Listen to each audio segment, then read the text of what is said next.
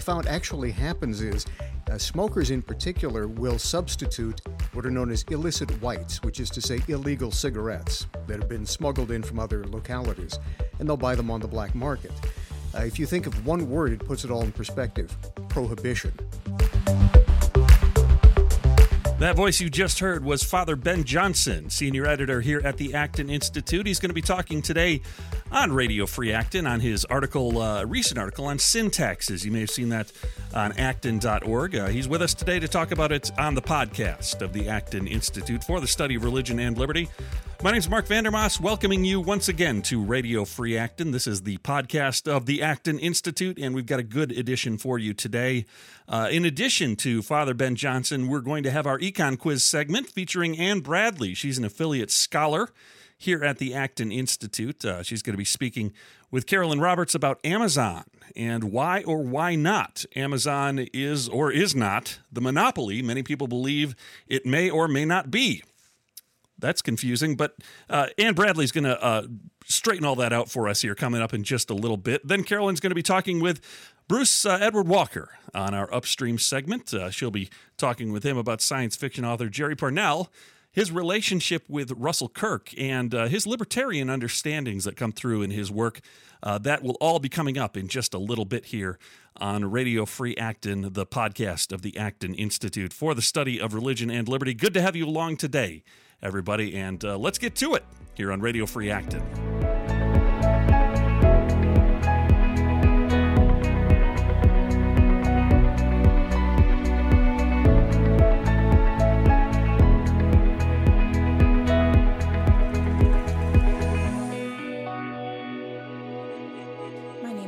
Roberts, producer of Radio Free Acton, and I'm here in the studio with Father Ben Johnson, who is a senior editor at the Acton Institute, as he came in for Acton's 27th annual dinner.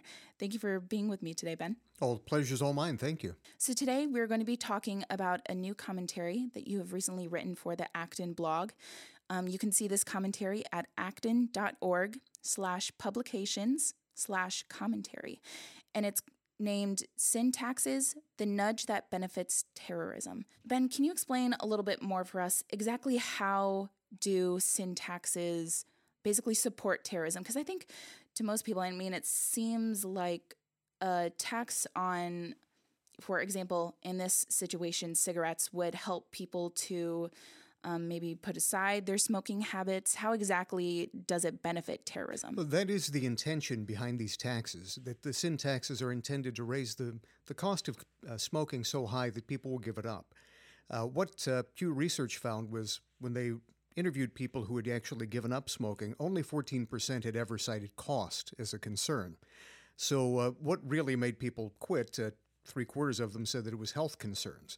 So these sin taxes on tobacco, alcohol, and increasingly things like fossil fuels and fatty foods and things of that sort are intended to raise the cost so that people will quit. But what we found actually happens is smokers in particular will substitute what are known as illicit whites, which is to say illegal cigarettes that have been smuggled in from other localities, and they'll buy them on the black market. If you think of one word, it puts it all in perspective: prohibition. You think of what happened in this country during the years when we had prohibition, where alcohol was smuggled across national borders from Canada through Seagrams or moonshine distilleries that sold alcohol throughout the country, then you see that this is how it benefited gangsters at that time. In this country and around the world, terrorists are heavily involved in this market of smuggling cigarettes. So, for example, one French think tank studied 15 different international terrorist organizations. They found that smuggling tobacco accounted for 20% of their overall budget. So if you think of 1 in 5 terrorists who were walking around, their money came as a result of the best of intentions, but it ended up funding the worst possible offenders. Do you think that in most cases, nudges that governments present always have a sort of negative converse reaction than they would have intended? There's always the unintended consequence or the unseen factor. When we use this term nudge, by the way, it's come back into vogue here recently because of Richard Thaler. He won the Nobel Prize for Economics this year, University of Chicago economist, who along with Cass Sunstein wrote a book called Nudge. And the idea is that you can modify people's behavior by changing economic incentives. And we applaud them for recognizing that economics is human behavior. When you change economic incentives, behavior follows. But it doesn't always follow the intended course, and that's what's really important here. So, the people who actually give up smoking, it's a very small percentage. AEI just released a paper on this, the American Enterprise Institute, did a survey. They went to 18 different cities throughout the world, and they interviewed people who were purchasing cigarettes, and they also looked at discarded cigarette packages. I think this is pretty exotic work for people who work in a think tank, going around looking at discarded cigarette packages on the street, picking up litter. But what they found was 30% of the people they surveyed instead purchased illegal cigarettes instead of paying the tax. So the intention is obviously well-intended, but we know where that road leads. Is there any sort of small decline among smokers in purchasing cigarettes, or is it quite the opposite? Yeah. So far, none of the studies that we've seen have looked at the actual overall level of smoking. But what we've found is that, as they say, the AEI study finds that 1/3, 30% of all smokers simply switch to the black market. And they also found that the higher the tax, the more that black marketeers could charge. So, in other words, people have a certain amount of habit that they are in, that they are required to do every day. People have a certain number of cigarettes they have to smoke in order to satisfy their addiction. And so if cigarettes cost $13 a pack in New York City, someone can easily drive to Virginia or Raleigh-Durham, North Carolina, truck those up I-95 and then sell them. And if the cost goes from $11 to $13, then the illegal cigarettes can go from $9 to $11. So it's not known exactly how much this has an impact on overall smoking, but what we know is that if people want to smoke, what is the most effective means of doing so is telling them about the health consequences. More than 75% of the people who were surveyed by Pew said it was either an impending health consequence, something that had happened to a relative, or something that had happened to them, and at this point it was too late. So do you think that maybe Thaler's studies and insights on behavioral economics would have spurred Prime Minister David Cameron to support those nudge units? It did. It was David Cameron in 2010 actually brought Thaler in to the UK government to set up the nudge units in question. And we have nudge units, or had nudge units, under the Obama administration in this country as well. Cass Sunstein played a role in the Obama administration, trying to set up little economic incentives. For example, in the UK, there's been a tremendous increase in what they call the petrol tax, we'd call the gasoline tax. And there was a move under Cameron to have everyone switch from regular gasoline to diesel. And now they've realized that diesel doesn't have some of the carbon emissions, but it has a totally different kind of problem when it comes to the environment. It releases different kinds of pollutants into the environment. And so now they're trying to get people to move away from diesel to electric after they'd incentivized them. So it's always this unseen hand where the government is always behind the curve when it comes to science, and they're trying to keep up with yesterday's science. By the time the policy goes into effect, new scientific studies have come forward. This is why it should be left to the free market. People are able to understand where their values lie and where their behavior can affect that most effectively, certainly not the government. How can we help people understand that it should be left up to the individual, and that the market is constantly in flux and can't be predicted by the government or controlled? How do we let people know, what do you think ideas are best to help convince others? Well, when it comes to sin taxes and smoking and things like that, I think we have to begin by affirming the obvious, which is nothing that I write and nothing that is said on this subject should be in any way seen as countenancing smoking or alcohol or tobacco use, anything of that sort. It's obvious that it harms people over the long effect. It certainly has a terminal effect on far too many people, including some in my own family. So that there is no question that we need to emphasize the negative health aspects of this so that people have a desire to change. But we have to understand that any policy that is rooted in the way people should behave instead of the way people actually behave is poor policy. And in terms of how do you encourage the government to make that choice, I think that Americans and people across the transatlantic sphere have to be most jealous about guarding our liberties, our rights, and the freedom that our Constitution has given us. Thomas Jefferson said the price of liberty is eternal vigilance, and far too often we're found sleeping on that night watch. Thank you very much for that, Father Ben Johnson. Thank you. It's a pleasure to be here. Yeah. All right. This is Caroline Roberts for Radio Free Acton.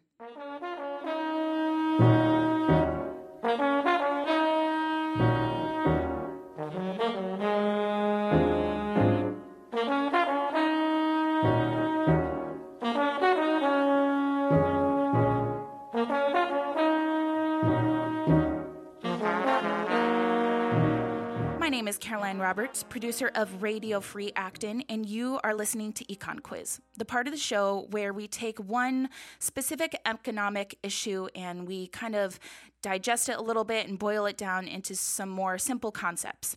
I'm here with Ann Bradley on the phone. Ann Bradley is an affiliate scholar of the Acton Institute and also a professor of econ. Thank you for being on the show today, Ann. Thank you, Carolyn, for having me. It's nice to be here. So today we're going to talk a little bit about the company Amazon.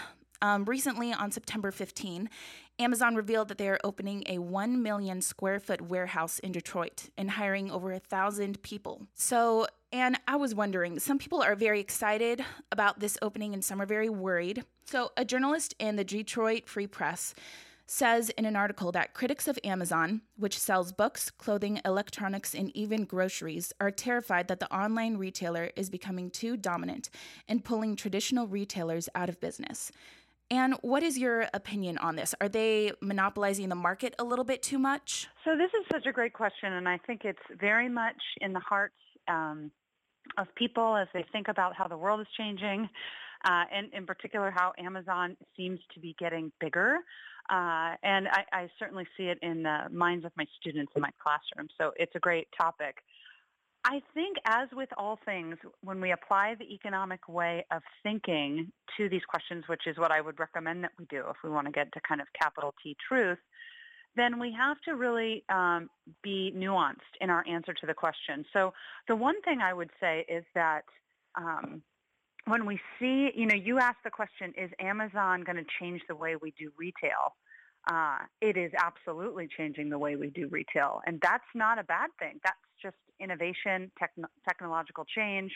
This always happens. So, to kind of be historic about it, think about the printing press. The printing press changed the way that people read. It changed literacy. It changed people's ability to consume literature. And now, hundreds and hundreds of years later, you have Amazon, who's the world's largest book retailer. So just think about that as the evolution of the way that we change the technology of selling different consumer products, including books. So yes, absolutely, they're changing the way we do business. And as an economist, what I would want to look at in all of these instances, technological change, when it allows people to do more from less, then it creates economic growth. And so it's something that we're really excited about because it means lower consumer prices, lots of alternatives, and better quality. So from that perspective, that's a good thing.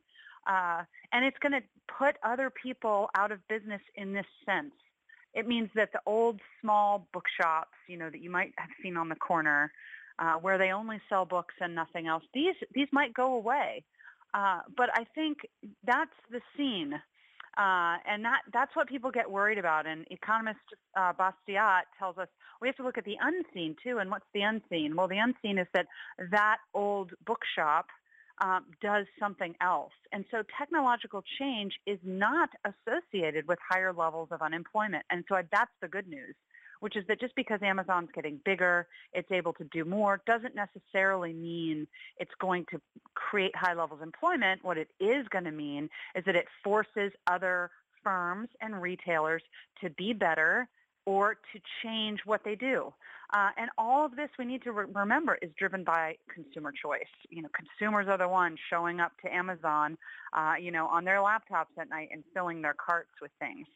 The only other thing I would say is that what economists look for is whether this is a result of dynamic market activity or kind of political favoritism. So sometimes when we see a major city that's trying to lure a business there, in some cases it's done through tax credits and things like this, but in some cases we might see political favoritism or kind of political bribes, what economists call rent seeking.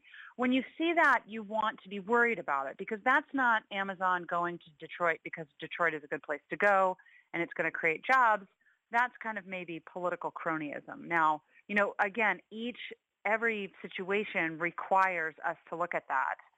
And so I would say, in general, we would say this kind of thing that Amazon is doing is great because it's providing lots of goods and services to consumers that they want and need. All right. Well, thank you very much for that, Anne. That was perfect. And I know that I definitely benefited from your explanation. Great. Thank you for having me. All right. This is Caroline Roberts for Radio Free Acton.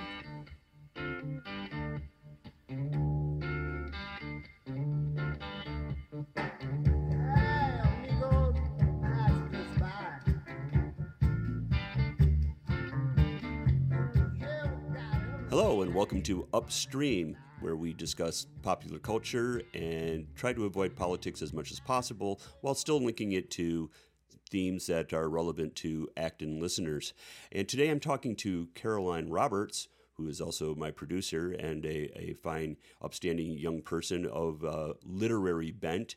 And we're going to be discussing the recent passing of Jerry Pournelle and probably his most famous literary effort, which was a collaboration with Larry Niven. And hello, Caroline, how are you? Hi, I'm doing very well. Good morning, Bruce. Thank you. And so Jerry Pournelle was the author of a novel called Oath of Fealty. He was actually a co-author of it with Larry Niven. They co-wrote quite a few things together. This was a book that came out in 1981, which is when I first read it. And the novel gained a reputation as kind of a classic of libertarian fiction, and it was compared to The Moon is a Harsh Mistress by Robert Heinlein, and Robert Heinlein is kind of beloved by science fiction fans who are also of a libertarian bent. And it's pretty common knowledge that Pournelle was a friend of, maybe just an acquaintance, but I do have the correspondence between the two of them with Russell Kirk, and so let's discuss that a little bit. I've written an essay on this for the Acton Power blog, and I'll turn the mic over to you, Caroline. Here, let me hand it to you. All right. Well, I'm wondering, how did Russell Kirk and Pournelle meet, and what was their relationship like? Okay. Russell gave a speech at the University of Washington in 1962, and Pournelle was a doctoral student there. Yeah, he was getting his doctorate in political science, and he had a conversation with Kirk after the speech, and Kirk invited him to write him a letter. And it took him about a year, but he finally did, and it's a really lengthy letter, about 6 typewritten pages, all compacted, and wherein he expressed his dismay with what Kirk had already labeled the chirping sectaries of libertarianism, individuals who went too far in the direction, as Kirk would say, of John Stuart Mill. And you say in your essay, too, that in the letters that Pournelle wrote to Kirk, that some of the frustrations he expressed have been basically embodied in what we see today. In what ways do you see that, he would have almost prophesied what's going on presently? Well, there's a lot of the underlying theme, as Theodore Sturgeon said, in all good science fiction, is the what if. So this is what Pournelle and Niven did in Oath of Fealty. They said, what if government continues to be the entirety of the safety net for individuals and we and society? And so what happens is Los Angeles is basically devastated by crime and pollution and more crime and yet more pollution. So they build a building, an arcology. So it's kind of a combination of, it's a portmanteau of architecture and ecology. So it's an enclosed system where individuals can move about freely, but they can remove themselves from Los Angeles. And this kind of sets up a innate class war where the people who live in Todos Santos, which is the name of the arcology, go about their daily business, while the people in Los Angeles, called Angelinos, are very hostile toward them, and they think that the arcology is taking up precious resources, and so they set out to have, who would have thunk it in 1981, militant ecologically minded groups, an ecology army that sets out to destroy Todos Santos in its entirety.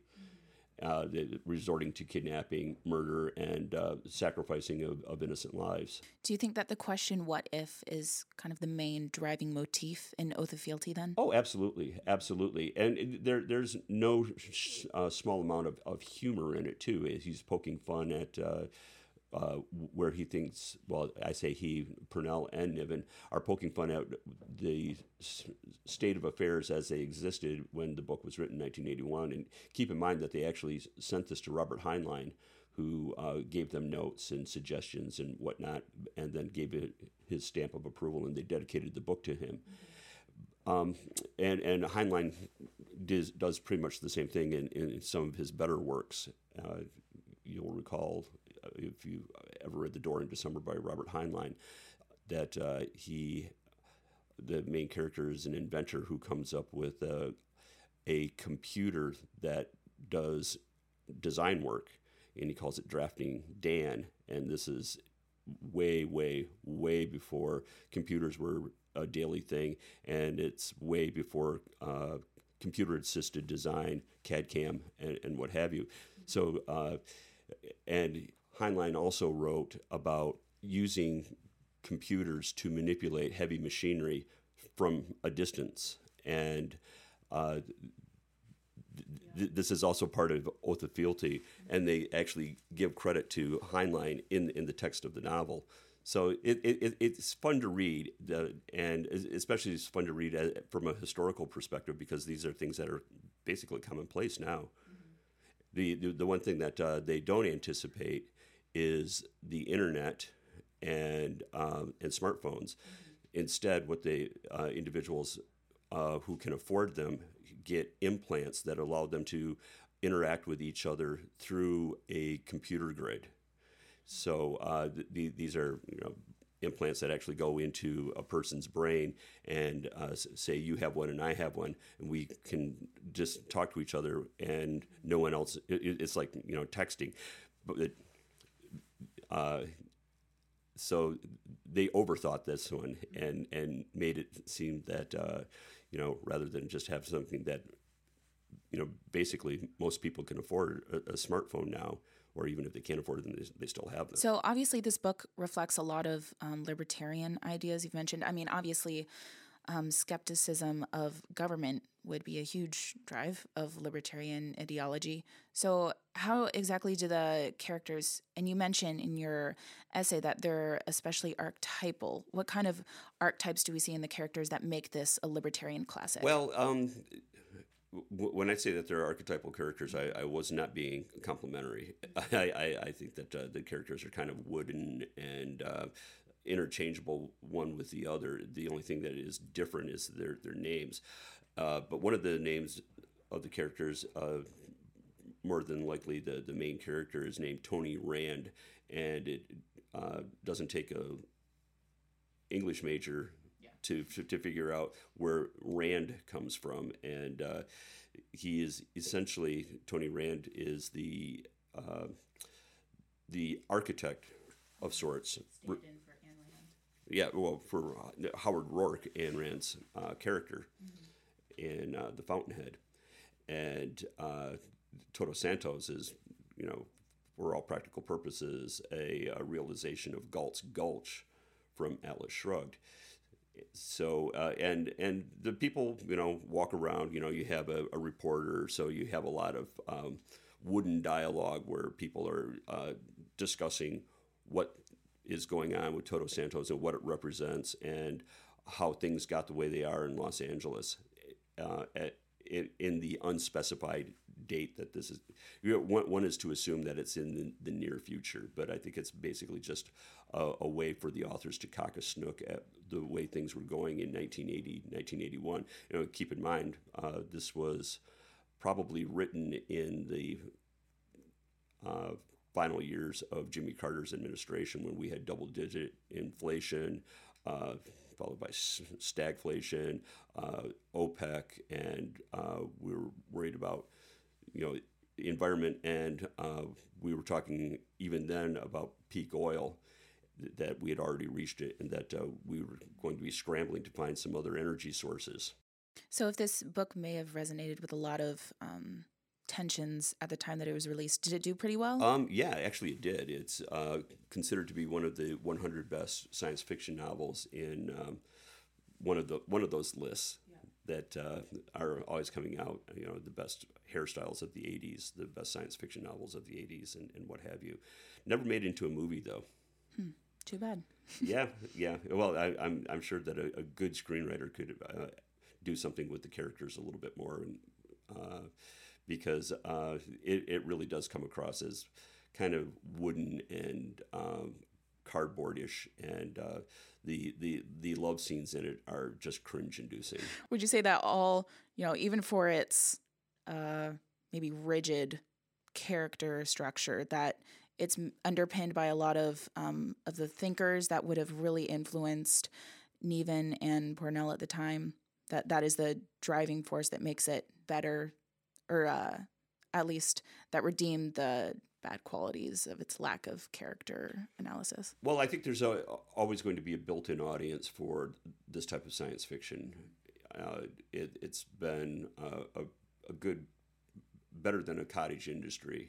And Pournelle had another career. He was a writer. He ran his own think tank, and he worked for Boeing for a long time. He actually consulted the Reagan administration on Star Wars. And so he didn't need to do this, but it was a lucrative hobby for him. I mean, for as lucrative as you can get being a author of science fiction novels, and he also worked on a TV series called Babylon 5.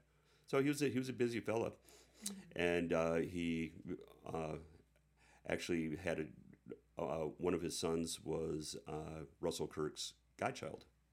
Really? Yes. So was that as a result of him being close with Russell Kirk? How did that come about? I think he wrote in his first letter to Kirk, Pournelle says that he started out as a socialist, a diehard socialist, and he determined that he was going to read all of Kirk's books in the order that they were written, so that he could better refute them. And then reading the books actually changed his mind, turned him all the way around. And so when he wrote Kirk wrote him back. They corresponded for many, many years, and until Kirk's death in 1994. And Kirk actually stayed at the Pournelle household. And so they became, I don't know how close they were as friends, but they were regular friends. I mean, when you're Russell Kirk, you have many, many friends, and I don't know. A lot of connections. And a lot of connections, exactly. Yep. All right. Well, thank you for explaining that to me, Bruce. That was really good. Okay. Well, Caroline Roberts, thank you for being here to discuss the slumming it part of literature, as I like to put it. And by that, I don't mean it to be entirely pejorative, but it was certainly a pleasure talking to you about it. Yep. Thank you. Okay. For Upstream, I'm Bruce Edward Walker, and we'll talk to you next week. And that brings us to the end of another edition of Radio Free Acton. Want to thank all of you for joining us today on the podcast of the Acton Institute. Thanks to Carolyn Roberts for handling so many of the interviewing duties today.